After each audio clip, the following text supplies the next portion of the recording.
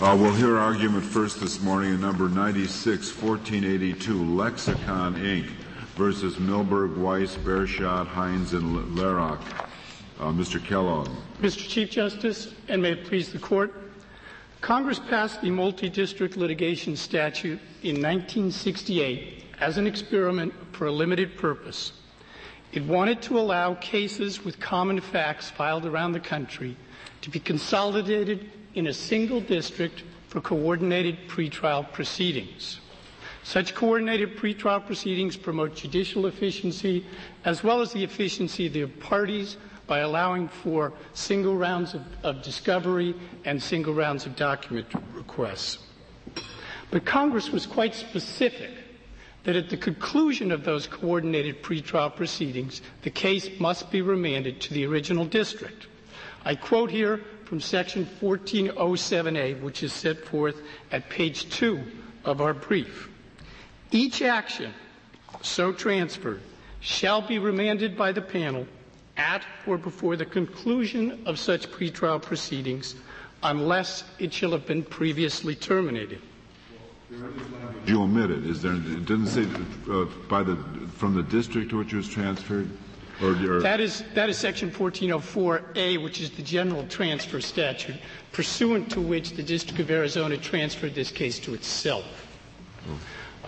This case originated in the Northern District of Illinois.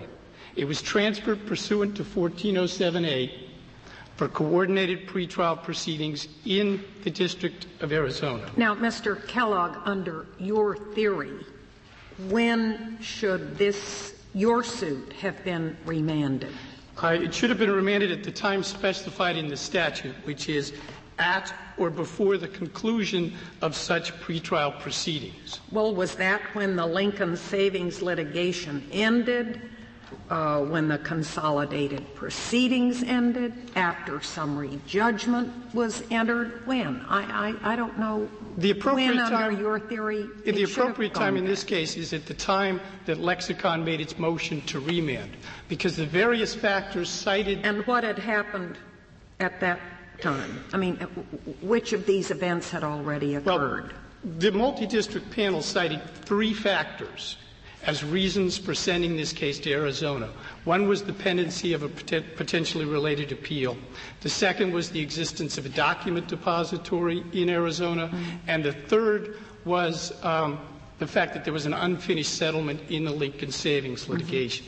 Each of those three factors had been eliminated. The appeal had been dismissed, the document depository had been shut down, and Lincoln Savings, a final judgment. But no determination had been made on summary judgment in your case. That is correct. At the time we made our motion, now, no determination had been made. The district court, pursuant to that original transfer, could go ahead and decide that, could it not? Not pursuant to the statute, Your Honor. The statute specifically states that at or before the conclusion of consolidated pretrial proceeding, the case must be remanded. And we made our motion So when the at consolidated proceedings had ended, you say it had to go back? That's correct, Your Honor. And in fact, it did not, and a jury trial was held, and it was the jury determined that against your client. That's correct. And at that point, what's the remedy? Why shouldn't we just leave things be, even if you read it right? Why should we upset that now?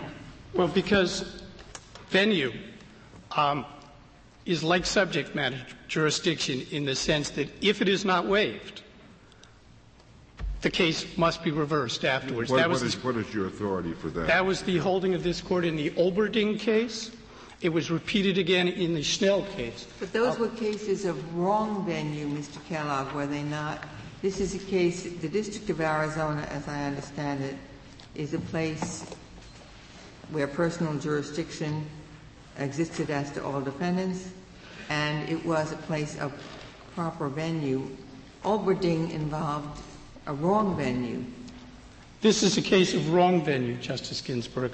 Even though respondents argued that we could have filed the case in the District of Arizona, but the fact remains we did not file the case in the District of Arizona. Exercising a long-held right, we decided to file this case in the Northern District of Chicago.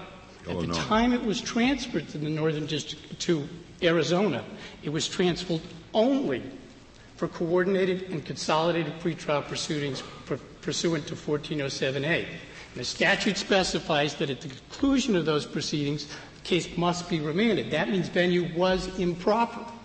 But may I go back over your initial answer to Justice O'Connor about summary judgment? Do I understand you right to say, not in this case, but as a general matter, summary judgment is a pretrial thing, so it could be had, where I think your position is that the multi-district forum has no authority ever to grant to deal with 1404A. Is that right? That's correct. So summary judgment sometimes, 1404A never.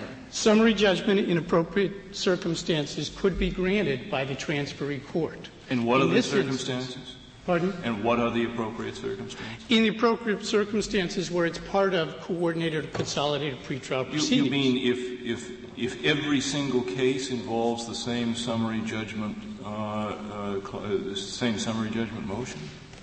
Right. For example, if there's a common issue of law that spans across all the cases, or a common issue of fact, the court might well, pursuant to coordinated and consolidated pretrial proceedings, grant summary judgment. So you're saying consolidated means that which is common to all, rather than referring to simply a collection of cases which are consolidated for whatever pretrial proceedings there might be involving common issues?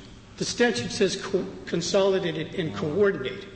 So the cases are brought together, they are consolidated, but the idea is to conduct coordinated pretrial proceedings, and the statute's absolutely explicit that at the conclusion of those proceedings, the case has to go back. But I'm sure there are many multi-district litigation instances where the trial court says, now there's 3 different kinds of cases, we're going to have discovery, 3 different subclasses of cases, we're going to have discovery of one sort in one, another in another. I don't see that there has to be a determination of commonality before he can make that ruling. The key point for our case is that there's a durational limitation built into 1407A. It says that the transferee court gets the case for a limited period of time to conduct coordinated or consolidated pretrial proceedings. Now, in my view, that means it's specific proceedings that cover all those various cases, that span across the cases. But the key point for this case is that there's a durational limitation. No one disputes that at the time Lexecon made its motion to remand, there was no prospect of any future coordinated or consolidated pretrial proceedings in this case. The statute, therefore, is quite explicit that the case has to be remanded. Mr. Keller, do you agree that under the Rule 14b, what the district court did here was proper? I agree that the JPML rule allows for it. But you say that the rule is unauthorized? The rule is directly contrary to the statute. What the JPML has done is taken a statute with a single specific exception. It says the case shall be remanded unless it has been previously terminated. And what the JPML has done is said, well, it has to be remanded unless it's been terminated or unless the district court has transferred the case to itself pursuant to 1404A. So they've read a second exception into the statute that completely swallows the rule, because essentially what they've done is says the case has to be remanded unless the district court decides not to remand it. Well, the district court does not have total freedom in its options, even under the rule. But it can assign it to itself, I guess, because it's not the transferee court. The transferee court, in this case the District of Arizona, was not free to assign the case to itself for 2 reasons. Even under the rule? Under the rule it is, but the rule is invalid.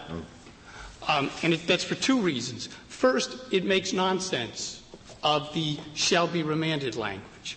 And second, the invocation of 1404 was itself improper, because 1404 specifies that a case may be transferred to any other district court. Yes, but your opponents say when they're referring to other district court, the base of reference is the Northern District of Illinois. Well, if you read the language closely, and it's set out page 2 of our brief, it says specifically, for the convenience of parties and witnesses in the interests of justice, a district court may transfer any civil action to any other district or division where it might have been brought. Now, the only way to make sense of that language is that the district court that does the transferring, the subject of the sentence, is other than the district that receives the case, the other district which is the indirect object of that sentence. No, it doesn't have to be district or division. It says it district could be a different or division within the same district. It could be to a different division within the same district. That's correct, Justice Stevens. But do you think Congress might have been willing to allow a court to deny itself jurisdiction over the case, but not allow a court to obtain jurisdiction that it otherwise wouldn't have? I believe that's correct. I'm not sure I followed the import of that. Under 1404, a self-transfer is, in our view, oxymoronic because no transfer is taking place. The District of Arizona is simply asserting continued authority over the case. The import is that transferring to yourself is grasping jurisdiction. Transferring to someone else is denying yourself jurisdiction. It's not as likely to be motivated by bad reasons. That is correct, Justice Scalia. There's a built-in safeguard there. Well, I don't know that I quite follow that. Why is a judge who doesn't transfer necessarily less worthy than a judge who does transfer? It's only a question that under the strict language of 1404, the transfer has to be to some other district. A court who merely asserts jurisdiction over the case and says, I'm going to keep it for all purposes, is not transferring the case within the meaning of 1404. And there's no reason to distort the language of 1404, which was passed in 1947, at a time when the prospect of self-transferring did not even exist, because the multi-district litigation statute was not passed until 1968, in which case a court, for the first time, could get a case for limited purposes, but expressly has to remand that at the conclusion of those purposes and cannot bootstrap that authority by holding on to the case Mr. Kellogg, for all purposes. I want to bring you back to the possible remedy, because even if I were to agree with you on your reading of the statutes, I'm not sure that you're entitled to have the jury verdict set aside now. Well, first of all, let me point out that we sought mandamus before the trial in the Ninth Circuit. Yes. Respondents specifically took the position that we were not entitled to mandamus because we had a complete remedy on appeal. And the Ninth Circuit agreed with that position. They said specifically this issue can be raised and the problem corrected on direct appeal. We obviously invoked that right. Under the Court's cases, under Oberding and Schnell, specifically have a right to invoke our venue rights, and venue can never be harmless error. Points the other way. There was no subject matter jurisdiction there, and the Court admitted as much, but said we're not going to upset this. Well, I think Caterpillar actually plays very well into our argument, Justice O'Connor. First of all, of course, Caterpillar had nothing to do with venue. It had, as you said, to do with subject matter jurisdiction. Secondly, and more importantly, the flaw in Caterpillar was cured at the time of the trial. Subject matter jurisdiction did adhere because the non-diverse party had been dismissed. Here, the venue flaw was not corrected at the time of trial. It continued throughout the entire case and continues to affect the case on appeal. Is this issue comprised within the question that we granted certiorari on? Couldn't we just remand to the district court if we agree with, to the Court of Appeals if we agree with you on this point? Or is it crucial to deciding whether we have a case of controversy? I don't think you actually need to reach the question of whether the error is harmless or not. You granted certiorari to determine whether the practice of self-transfer is permitted under 1407A and under 1404A. All you have to do is vindicate the precise language of those statutes and remand the case to the Court of Appeals. There's not much of a policy if the district court can assign all of the cases to a second district court. If the district courts in the country thought that it was very, very important for them to continue business almost as usual, they could sign it to the second best district court, and so we'd have the second best district courts trying these cases all over the country. Actually, that's not true. He could not assign it to a second district court. Under the language of 1404, sure, it would be a transfer to another district court, but it would still violate the express mandate of 1407A that the case shall be remanded to the original court where it was filed. See, 1404 and 1407 are alternative mechanisms. They're strategic choices that a defendant can make at the time that a case is filed. If they think they can satisfy the requirements for a 1404 transfer for all purposes, then they can make such a motion. If not, and they think coordinated proceedings would be appropriate, they can make a 1407 motion.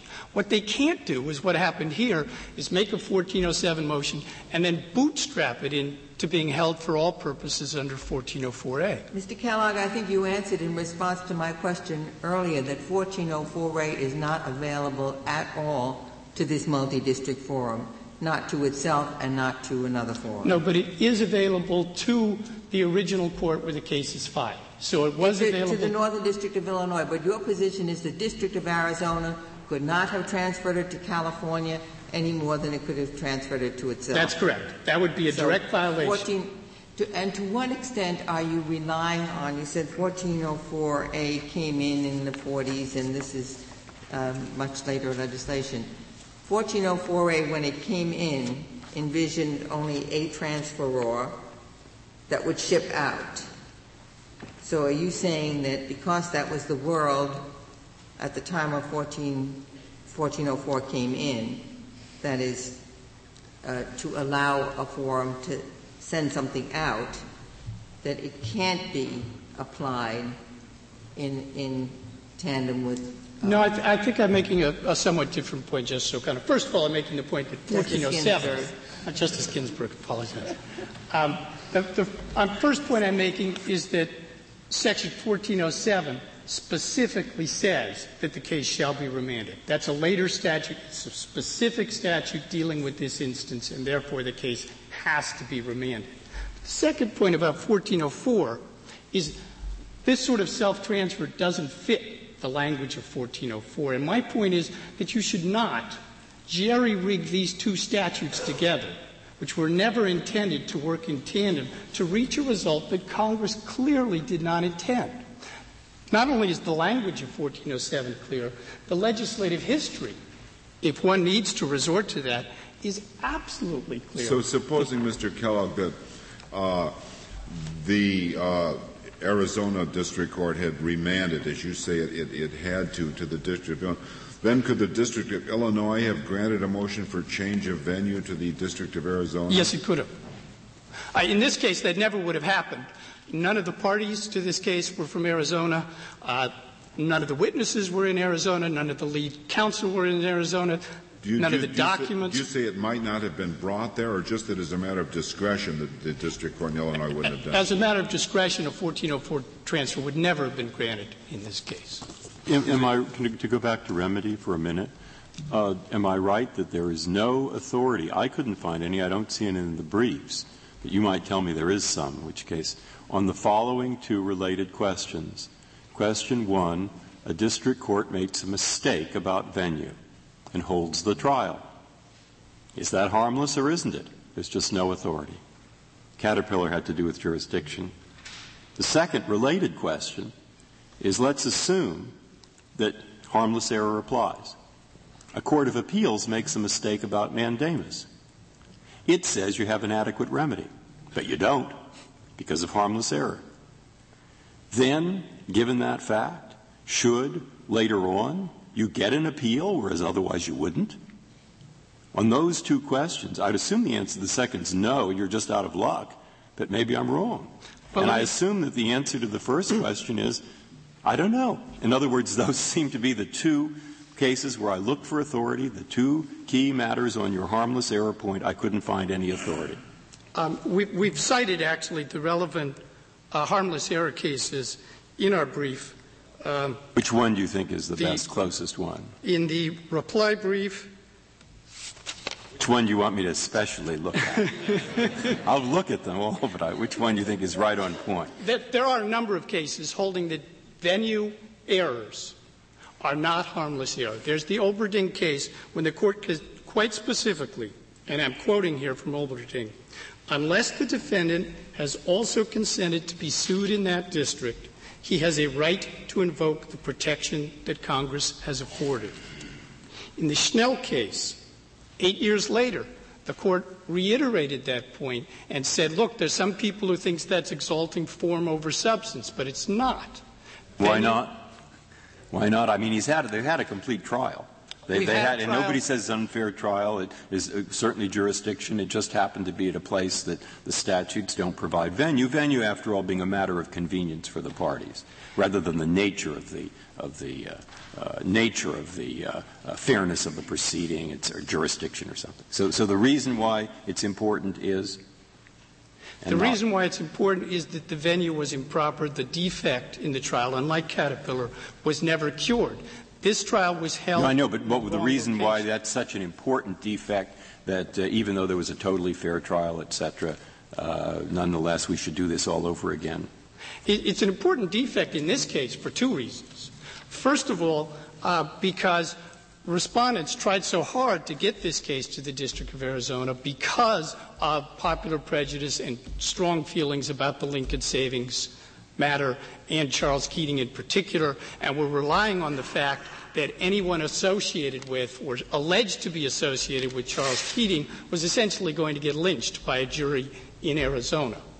And as Judge Kaczynski said, they peppered their trial arguments with references to Keating's misdeeds and with references to the Lincoln Savings debacle. A second reason is that Judge Zagel, to whom this case had been assigned in the Northern District of Illinois, had specifically rejected their argument that Judge Bilby's orders in the Lincoln Savings case somehow had a preclusive effect on parts of this litigation. When the case was transferred to Arizona, Judge Bilby's colleague immediately gave preclusive effect to Judge Zagel's ruling. So in this case, there was substantial prejudice. But is your position that you must show that sort of prejudice, or that a venue error is always reversible? No, it's always good to have a fallback, and as a fallback we can show prejudice, but we are not required to. Mr. Kellogg, I assume that if it's not reversible, then we would have to allow interlocutory appeals on venue questions. Do you know whether interlocutory appeals are possible on venue questions? My understanding is that they are not. That you only have resort to mandamus. Even under 1292B, they wouldn't be? Sorry? Even under 1292B, they would not be possible? Why not? 1292B being? The interlocutory appeal statute. Well, they'd be appealable if they were not reviewable on appeal. You would have to have the certification first from the trial judge. You'd have to agree. You'd have to, and it would have to be not reviewable on appeal, which means that you would end up with a lot of appeals raising this issue in an interlocutory status and therefore delaying things. Well, it seems to me we have to allow it to be reviewed at some point, or you may as well throw the statute away. It's either reviewable interlocutorily or it's reviewable now. That's exactly the point, and it's another source of difference from the Caterpillar decision, Justice Ginsburg, where the court said we're not concerned that wrongful removals are going to proliferate in that instance because the chances of the defect being cured by the time of trial are so small that nobody's going to take the chance. Well, there are many trial errors, aren't there, where judges the only way to review them is through mandamus, or you lose them. This would be one of those, presumably. If it's a close question, the judge certifies it. If it's not, you'd have to rely on mandamus. But the court has specifically held that this one is reviewable unless you want to overrule Oberding and Schnell, as well as distorting what I think was the clear import of the opinion in Caterpillar. Again, is it correct that I don't have it in front of me, but there's a specific provision for review by extraordinary writ on this venue issue? No, there is a specific provision in the JPML statute, the multi-district statute, that says orders of the panel are only reviewable via mandamus. Any order of the panel. Any order of the panel. So we cannot say then on that basis that this is necessarily made in effect a final order for purposes of interlocutory appeal, because certainly the statute would not be construed that broadly. Not every issue that the panel makes would presumably was intended by Congress to be in this a instance, final order.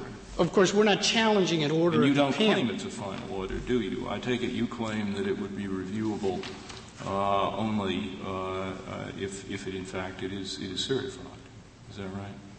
Reviewable if it is on an interlocutory basis. That's your claim. That's correct. As Professor Wright explained in his amicus brief, this is like subject matters jurisdiction, except that it's waivable. But where it's not waived, the decision has to be reversed on appeal. Well, a rule couldn't change the statutes governing appealability anyway, could it? That's correct.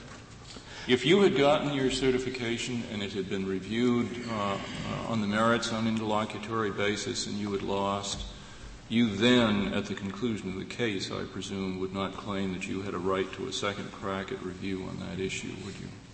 If we had had an interlocutory appeal and lost? Yeah. I guess that's correct. I'm not quite sure what the general rule is on interlocutory appeals and review afterwards. Such a thing as law of the case, isn't there? I mean, if you've gotten the issue decided on the way up, they'd... But in any event, in this case, we were specifically told by the Court of Appeals to raise it on direct appeal. We did so.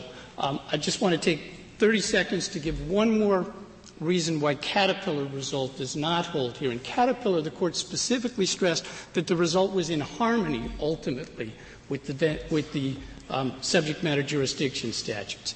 Here, by contrast, the result is directly contrary to Congress's judgment that even if some efficiency is sacrificed by sending the case back to the original district, it still has to be remanded. That was the direct command of Congress, and to set aside that, to say it's harmless error because it would be more efficient to have the case heard just once would be to completely undermine that principle. I'd like to reserve the remainder of my time for rebuttal. Very well, Mr. Kellogg. Mr. Salovey? Mr. Chief Justice, and may it please the Court. The position of the respondents that 30 years of multi-district panel litigation has served the country well, as was intended by the Murrah Committee and was intended by the Judicial Conference and was intended by Congress in enacting this act. I want to dispel one false issue, and that is the issue of prejudice of trying this case in Arizona. This case, of course, did reek of Arizona because it was all about the Lincoln Savings case, which was tried in Arizona, services performed by Lexecon in Arizona. But this prejudice issue, that somehow they could not get a fair trial in Arizona, is only a concept by Judge Kuczynski, because it was never raised by petitioners before Judge Rowland in the district court before the trial. Indeed, I don't know that they said it couldn't get a fair trial. They just didn't think that was as advantageous a forum for them and was a much more advantageous forum for you. Do you contest that? I do contest that, but really? that's a different issue. You think the jury there was no more likely to be favorable to your client than it would have been in Chicago, where Lexicon is? No more favorable, Your Honor, but that issue, Justice Scalia, was never raised. Indeed, they didn't even have the voir dire transcribed. So the issue of transferring it because there was so much prejudice that the verdict would be set aside for prejudice is one thing. But whether there was a substantial motive to move it to another forum that was more advantageous, although you couldn't say it would be an unfair trial, is quite a different issue. And it seems to me it's the latter issue that he's raising. But that's what Section 4... This case, number one, is supposed to be involved 1407 and not 1404. 1404, plaintiff's choice of forum. They tried to elevate the plaintiff's choice of forum as sacrosanct, and they cite Gulf Oil. The trouble with Gulf Oil is that's a forum nonconvenience case which was overruled by 1404. What about the Olberding case? Well, the Olberding case, Your Honor, is a improper venue statute where the improper venue person was the defendant, not the plaintiff.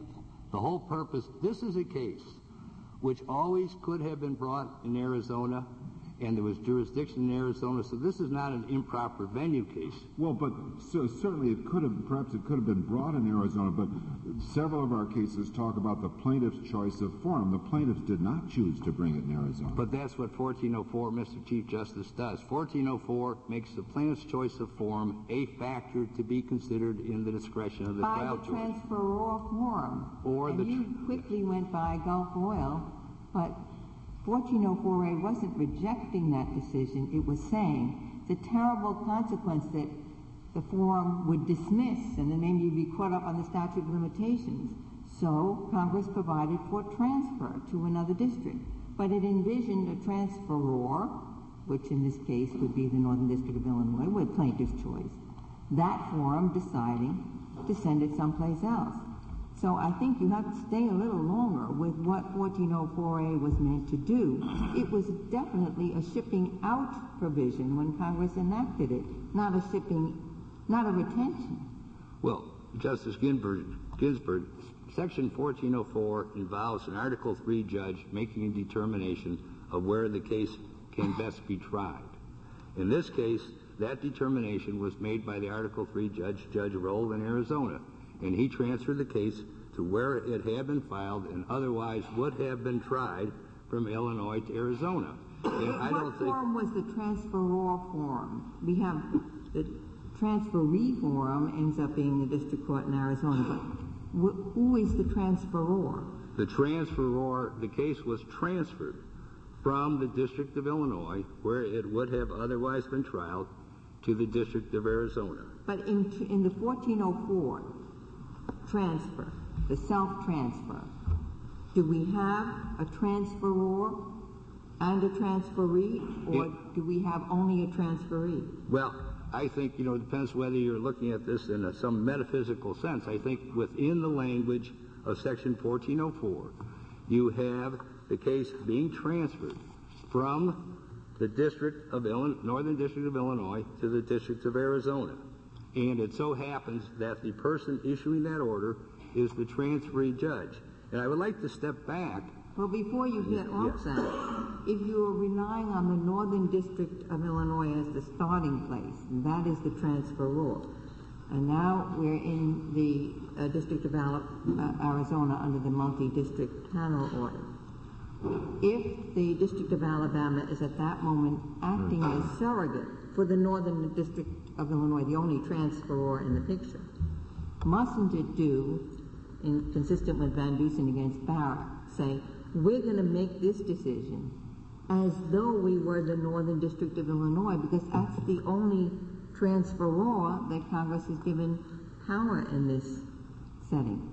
Well, I think, Justice Ginsburg, your decision in Korean Airlines is quite to the contrary, because I don't think the transferee court has a duty to put his or her mind into the mind of the transferor court. Mr. Salve, in the KAL case involved the question of what was the substance of the federal law. Correct. What was it that governed? This is a question of an exercise of discretion. Correct. So it's quite different in that regard. There was only one federal law, but on exercises of discretion, reasonable minds can differ. Well, Mr. Kellogg told us likely the Northern District of Illinois would have kept it. Well, we don't know what Judge Zagel would have done. He might have been happy to get rid of this case. I don't know. I mean, I can't read his mind. But let's step back for a moment and look at the purpose of 1407, this statute that has worked so well for the last 29 years, handling over 100,000 cases. Well, Mr. Sullivan, I'd like to look at how well it's worked, too, but I think we have to also look at the language of the statute, and I don't think it supports your position very well. I think Justice... It does say it's supposed to be transferred back to the original court for trial. Now, it does say that. Justice O'Connor. What's your answer to that? Yes. It says that unless the case is otherwise terminated. And I was surprised, Mr. Kellogg. Well, but you take the position that the transfer is a termination. It's not a termination. Well, but this court, termination has to be used in a practical, common sense way. Well, it means ended. It means ended. No, it means ended temporarily, and I'm looking for your... Ended temporarily? Temporarily. It was suspended. How else is a case ended other than temporarily? Well, it's ended as a multi-district litigation. For example, this court in EEOC versus Commercial Office Products, 486 U.S. 107, had to deal with the word terminated in the EEOC case. In order to have meet the statute of limitations, the question is whether a state, quote, terminated its proceeding when it gave the case back to the EEOC, but really only suspended. And this court in that case says you have to use that word terminated in a common sense way and give effect to the statute. And by interpreting terminating to mean terminated as an MDL proceeding, we give effect not only to 1407A, but to 1407B, because 1407B also says in mandatory language that the transferee judge shall conduct pretrial proceedings. Shall conduct pretrial proceedings. And if we want to know what Congress meant, we only have to look at what the Lerach Committee meant, because as Professor Wright says in his amicus brief, it's fiction here to say what Congress meant, because this was all engineered by the Lerach Committee and the Judicial Conference.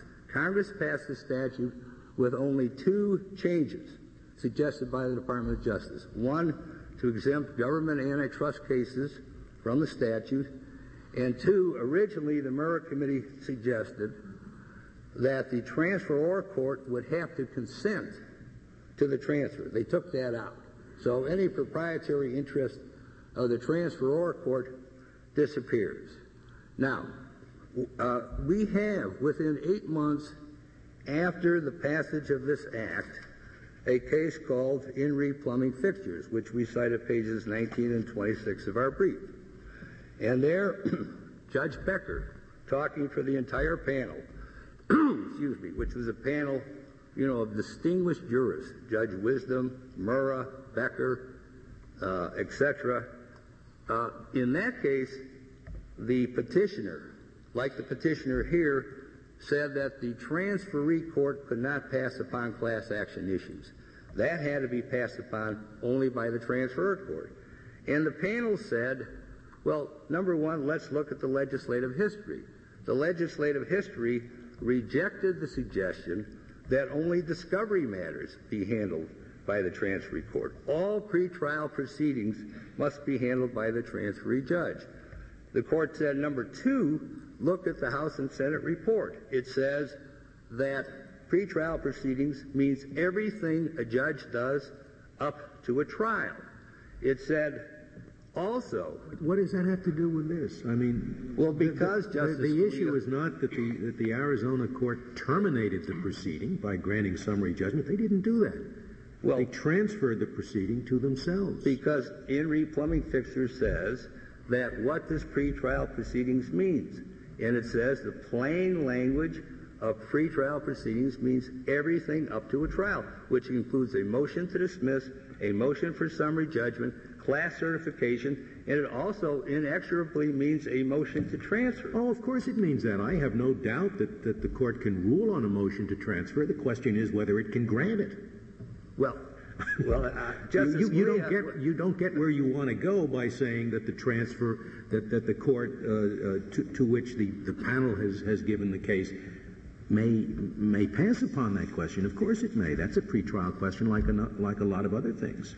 Well, the issue is whether it may grant the motion. Well, if it can pass upon it inexorably, it has to grant it or deny it. I mean, what's under your view of the case, termination occurs when the district judge makes the order transferring the case to itself? That's correct, Justice. So if that's the first order that it makes, everything after that is not a pretrial order?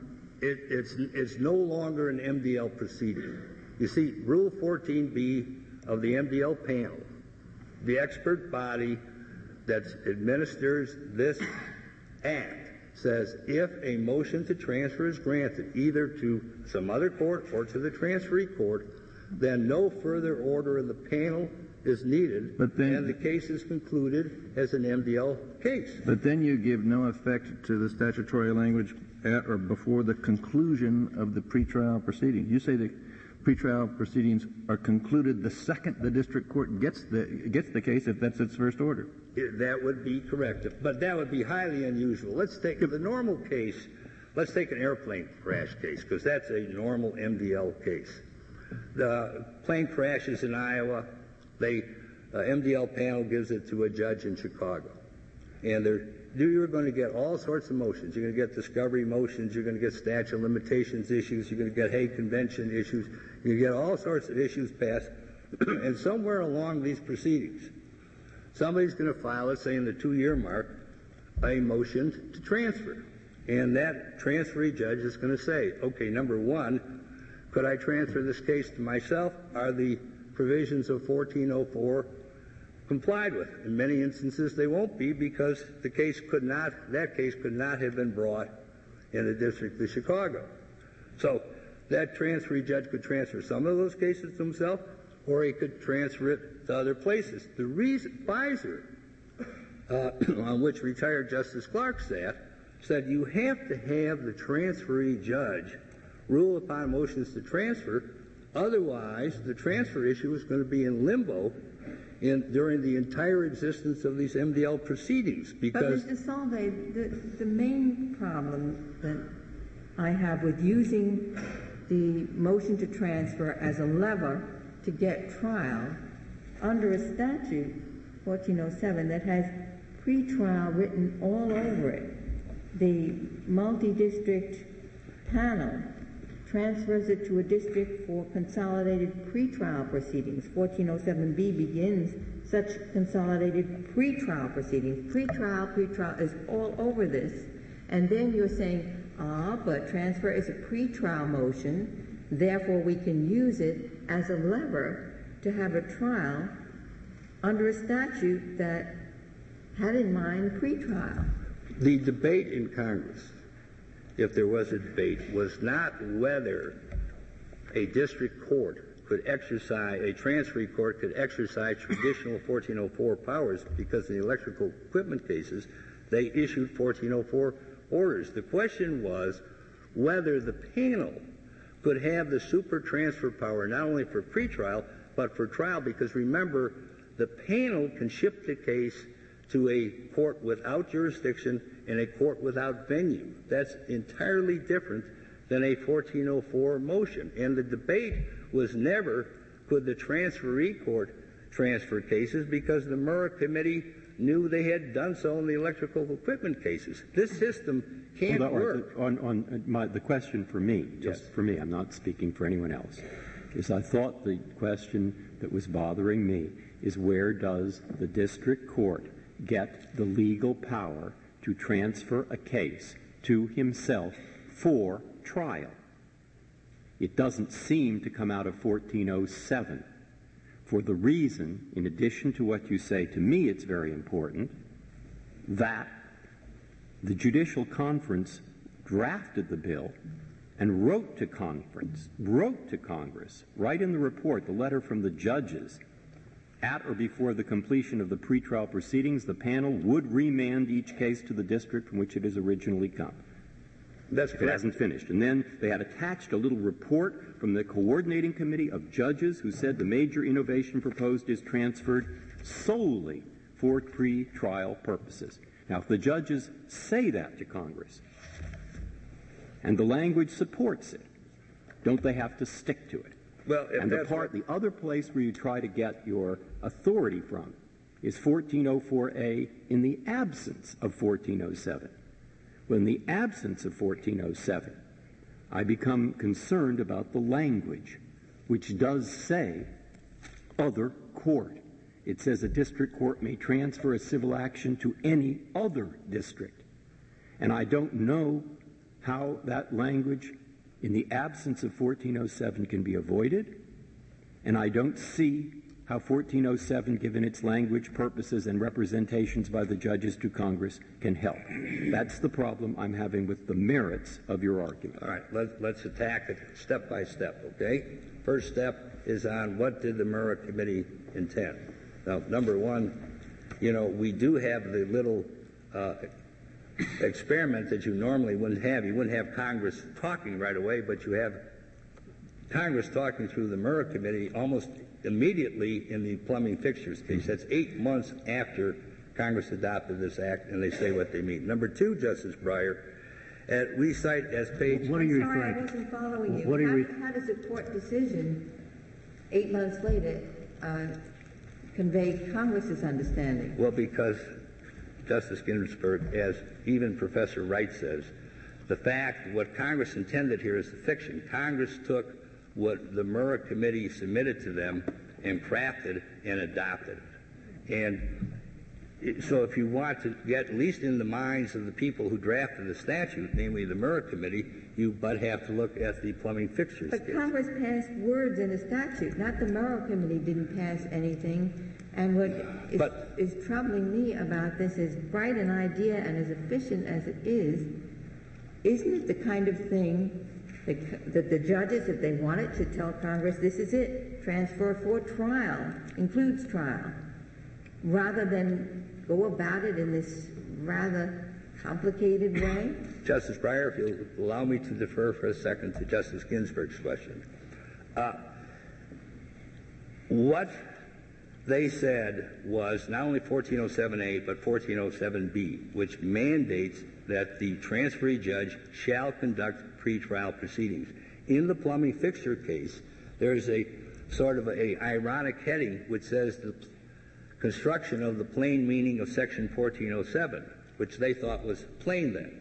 And they said that the language of 1407B is mandatory. And number two, it says that in transfer statutes, whether it's 1404A or 1407, the transferee judge can issue any order, make any judgment, do anything that the transferor judge could do.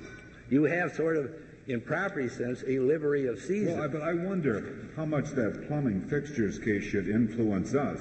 If you take a cognate situation, we give great weight to things that were enacted by the first Congress, the Judiciary Act of 1780, because members of that Congress sat in the Constitutional Convention. But it's not as if these judges sat in Congress at the time Congress enacted it. Well, Judge Becker, Judge Robson... You told me that Judge Becker was in Congress. He was. I mean, he wasn't in Congress, but he testified before the... Well, that's quite different. Well, of course, Chief Justice is quite different, but they are the persons that crafted the statute. They are the persons who Congress gave the authority to administer the statute. So I think their views are quite influential. And, we're dealing with 30 years of precedent where no one ever dreamed up this argument before. Well, it's about as influential as testimony by the Justice Department on a bill that's later adopted and administered by the Justice Department. There are some opinions that refer to that testimony, but it's not overwhelmingly persuasive, is it? Even to those who believe that Congress does not act in its statutes, but in its committees. Well, Justice Scalia, I'm a believer here that the Milberg Committee crafted this, that this is quite influential, but you draw from it what you wish, but here is a contemporaneous decision. But let me go back. Mr. Salvi, are you going back to Justice Breyer's? Yes. I have one, but I want to hear your answer to him first. All right, Justice Breyer, if I can remember your question, it's twofold. A is, Mr. Salvi, the Milberg Committee promised it would go back. That is not correct. The Milberg Committee repeatedly said it will go back unless 1404 is utilized, okay? So that's it. I mean, it said at page 25 of our brief, it says 1407 would not affect the place of the trial in any case or exclude the possibility of transfer under other federal statutes. At page 27 of our brief, transfer by whom?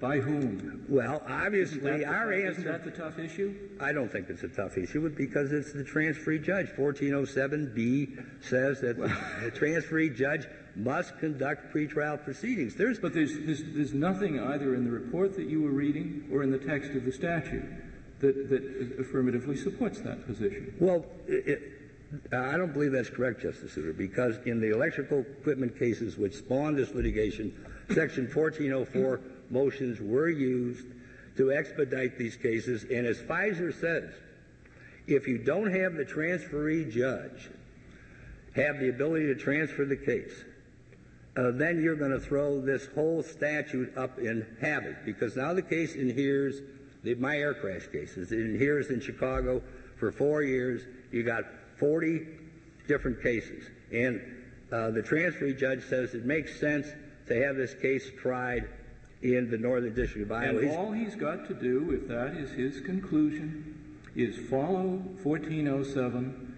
prior to the conclusion of his consolidated pretrial proceedings, transfer it back to the original transferor judge and say, these people want to transfer to some other district. I think it makes sense. I don't have the authority to do it. You do. That's the way out of that conundrum. Well, that's the way out of what Justice Clark referred to as the limbo, isn't it? No, because in the most MDL cases, you're going to have to... Well, that can be done. Well, you have to ship it back Excuse me, it can be done, can't it? Not practically, because in my air crash case, Justice Souter, you got 24 different cases in different parts of the country, and that's exactly what they were trying to overcome in the electrical equipment cases, because you couldn't get these judges to coordinate. Look, I took it that your argument was basically something like this, that an Illinois judge under 1404A could always transfer to Arizona. Correct. All right. Now, what 1407 does is it says, for purposes of the pretrial proceedings, Arizona judge, you stand in the shoes of the Illinois judge. Justice Breyer, right. And since you're standing in the shoes of the Illinois judge, you are in effect the transferor court, therefore transfer it to yourself. Correct. Right. Now what I was looking for in support for that argument is there something in the history or is there something in the law that says, because it's a kind of fiction, in an effort to squeeze what's practical into the language of 1404. Now, is there something that supports that kind of fiction in the legislative history or elsewhere that would be helpful? Yes, and let's talk about that before my time here on earth elapses, okay? Number one, we say the 1404 issue is not encompassed in the question presented because the question presented deals with 1407 and not 1404A. But assuming it does, this court has held in Continental Grain that 1404 is a common sense... Held in what case? Continental Grain, Your Honor. Continental Grain? Yes. It's cited in our brief, I hope. That it's a common sense statute. And number two, in the Piper Aircraft case, 454 U.S. 235, at 253, 254, this court said of 1404, Justice Breyer, that it is a federal housekeeping measure allowing easy change of venue in a unified federal system. And what we have is a unified federal system, and you want to make changes of venue, if it's in the interest of justice, work well. And to show that this court was common sense, in the Coring case, which we also cite in our brief, this court interpreted the power of the district court to issue a 1404 transfer into the power of an appellate court to issue a 1404 transfer. Now, that's surely not within the literal language of 1404, but it made good common sense. Can I ask you one other quick question? Did I hear you correctly that you thought Olberding and Schnell, the cases involving the harmless error, involve venue? This does not involve venue. This does not involve venue. So in this case, jurisdiction and venue are proper in either court? Absolutely correct. And in either court. And bear in mind, Section 1406, let's not forget 1406, even a judge without venue can issue a transfer order. So let's assume that the plaintiff brings an action with proper venue in District A, and the defendant doesn't like District A, so he simply seeks to bring the court in District Z. Now, is it your contention that venue is not involved when he runs to District Z and the court in District Z can take the case? If the court in District D takes the case, so long as venue could have lain there, it doesn't matter whether District A transferred it or not. Venue is proper, just because the defendant runs over there and says, please take this case. Well, you have to go through, the hoops. And if you don't go through the hoops, venue is improper. You have to file the motion, but here... Isn't venue improper in District Z, so long as it was not properly transferred to District Z, even though it could have been brought there? Well... Wouldn't you say venue is improper? Let me answer the question this way, Justice Scalia. I know of no case where they have an error-free trial, as this one, where the court who tried the case had venue and jurisdiction, and the case gets reversed for a new trial. Do you know of any case in which an interlocutory appeal has been allowed, where venue is challenged? Very seldom, Justice Scalia, and for good reason, because, venue will seldom be an error. If it be an error in a 1404 motion, is going to seldom be overturned because it's not substantial. You say very seldom. Do you know any case? No. I don't either, and for good reason. And that's why we get into Section 2111, which is also mandatory in terms. This Court is directed to give effect to judgment where there's not been any substantial prejudice to the petitioner. Well, is it your view that improper venue could never prejudice the petitioner? It might be, Mr. Chief Justice, but this isn't a case of improper venue. Venue lied in the District of Arizona. Laid. Thank you very much. But Mr. Solomon, can I ask may I ask just one question? In Pfizer, was the transfer to the court itself or to another district? It was to another district because Judge Lord was sitting by designation in New York, and that's the other beauty of the statute. The judges can be, shipped around to the country. And in Whoops, for example, Judge Browning was designated to sit in Seattle. He transferred the case for trial to himself in Tucson. Made a lot of sense to try that case there. So in Pfizer, it was a transfer to another district because Judge Lord, but he really transferred it to himself because he transferred himself for trial in Minnesota. Now, in 1406B, 1406 subsection B that you cited to us, it says, nothing in this chapter shall impair the jurisdiction of a district court of any matter involving a party who does not interpose timely and sufficient objection to venue. That indicates to me a statutory command that improper venue can be jurisdictional, just as the petitioners say it is in this case. Well, but they didn't ever do the correct thing, because it's ironic again here, they lay upon the mandatory language of shall remand, but they never went back to the panel and said, please remand the case to Illinois. My time's expired. Thank you very much. Thank you, Mr. Salovey. Mr. Kellogg, you have 4 minutes remaining. Are you going to respond to Mr. Salovey's last point, that you never went back to the panel? Yes, I'll respond to that directly. We did exactly what the panel's rules require, which is to go in the first instance to the district court, the transferee court, and ask for a suggestion of remand.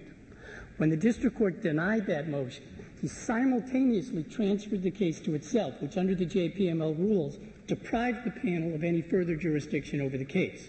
So we had no choice at that point but to seek mandamus in the Ninth Circuit, which we did. Respondents, of course, at that point argued to the Ninth Circuit mandamus is inappropriate because they have a complete remedy on appeal. The Ninth Circuit accepted that argument, and that's why we're here today. Can I ask you this on that particular point? What's worrying me about venue and jurisdiction are proper in both places. Not proper, but they lie in both places. So we're really asking the question of whether a 1404 error, a 1404A error, is reviewable despite the fact that there was a trial. If you're right on that, and it is reviewable after trial, does that mean there'd always be the argument after a fair trial, this was not a jurisdiction where it was convenient for the witnesses. This was not a jurisdiction, there was an abuse of discretion on that. And therefore, we will have review in the courts of appeals and set aside trials because of a 1404A violation on the ground abuse of discretion in respect to. You see what's bothering you? Exactly, but we're not dealing here with an abuse of discretion. No, but if it's your win, don't we also have to say that the trial doesn't cure an abuse of discretion in a transfer in respect to convenience of witnesses? I don't think you do. First of all, we're asking you to vindicate the mandate of 1407 in the first instance, which is absolutely clear and says the case shall be remanded. Second, even under 1404, we're not talking about a discretionary balancing of factors. We're talking about a direct violation of the statute.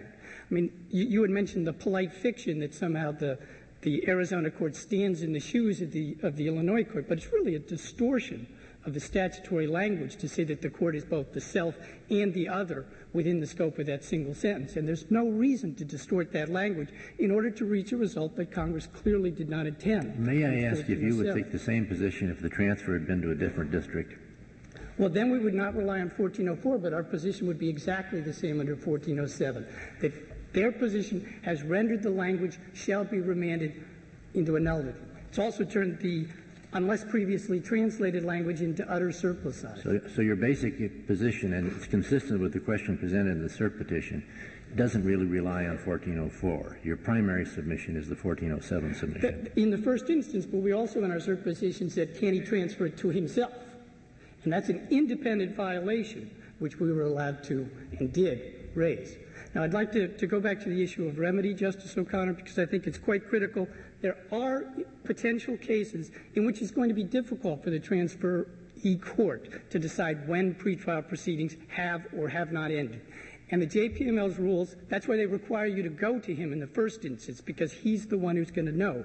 But this case is an easy one, because there's no dispute that any prospect of coordinated and consolidated pretrial proceedings had ended at that point. So the case had to be remanded as of the date that Lexecon made its motion, because that is the triggering event.